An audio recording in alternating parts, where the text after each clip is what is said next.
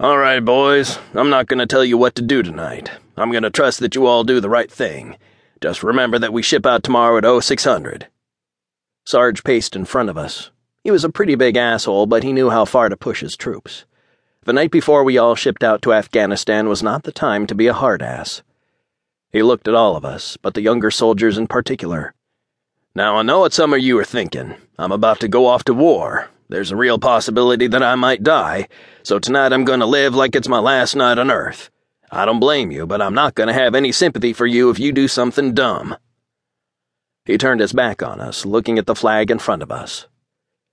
This will be my 4th tour of duty, and I've seen it all on the last night before deployment.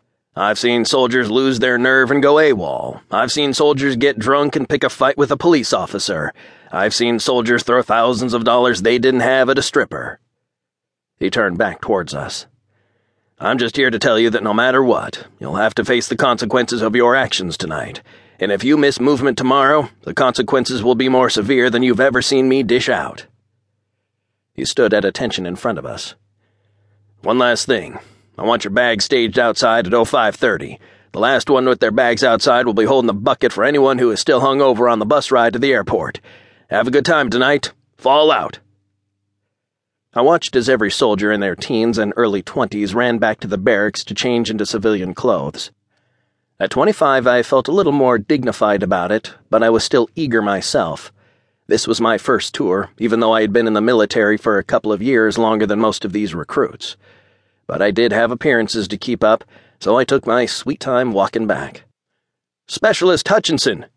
I heard a voice call behind me. I looked back. Another soldier ran up to catch me. "How many times do I have to tell you? When we're not in formation, it's just Hutch." "What can I do for you, Dust?" I said. Private Dustin Martin, better known in the platoon as Dust, smiled at me. "What are you planning on doing tonight?" I smiled back. "I know a lot of the other guys are going to the strip club, but I'm just planning on going to an enlisted club on base and enjoying a few drinks. Do you want to come?" I was hoping you were going to say you were going to the strip club, but yeah, all right. I'm down to see if there's some lonely housewife who wants to get some action tonight," Dust said. That was my plan exactly. I looked at my watch. "I'm going to go have dinner at the dining facility, be showered, changed into civvies, and wear cologne outside the barracks at 1900, I said, using the military term for 7 p.m. "Roger that," Dust said. We ended up walking the mile to the enlisted club, which was fine. It was a pretty simple bar. A couple of arcade games and pinball machines to one side, 3 pool tables on the other side, and a few tables with chairs in the middle. The bar itself made up the entire back wall and looked like it had one of everything anyone could want to drink. As I had feared, we got there too early. The bar was practically empty. However, there was one bright point. Over at the pool tables was a single girl shooting balls in by herself. She was pretty good, sinking the balls one after another, but it wasn't her handiwork with a stick that I was looking at. I was mostly staring at the tight leather pants she had on. More specifically, I was staring past the pants at the firm little ass underneath. Her purple metallic shirt showed off a nice pair of perky tits as well. The two of us walked up to the bar and ordered a couple beers, while I again looked at the young girl playing pool. "Dibs," Dust said, looking at the same thing I was looking at. I looked at him like he was crazy. "You can't call dibs, man," I said, deciding to wax poetic. "This is our last night of freedom, our last night to taste the sweet air of America. Tomorrow I have your back in a foxhole and I'll drag you out of the fires of hell if I have to. But tonight?"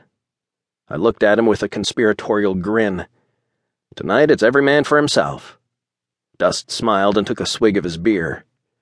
"Fair enough. You don't stand a chance against me." I laughed. I'd been chasing tail for a long time. "I bet I charm her right out of those tight little pants tonight," I said. He set his beer down. "I bet I'm the one she ends up going home with," he said. I held up my hand. "Put up or shut up, Dust." He grabbed my hand and shook it. "A Benjamin to the victor," he said, and I nodded. Dust smiled and wasted no time. He stood up and walked over towards the pool table.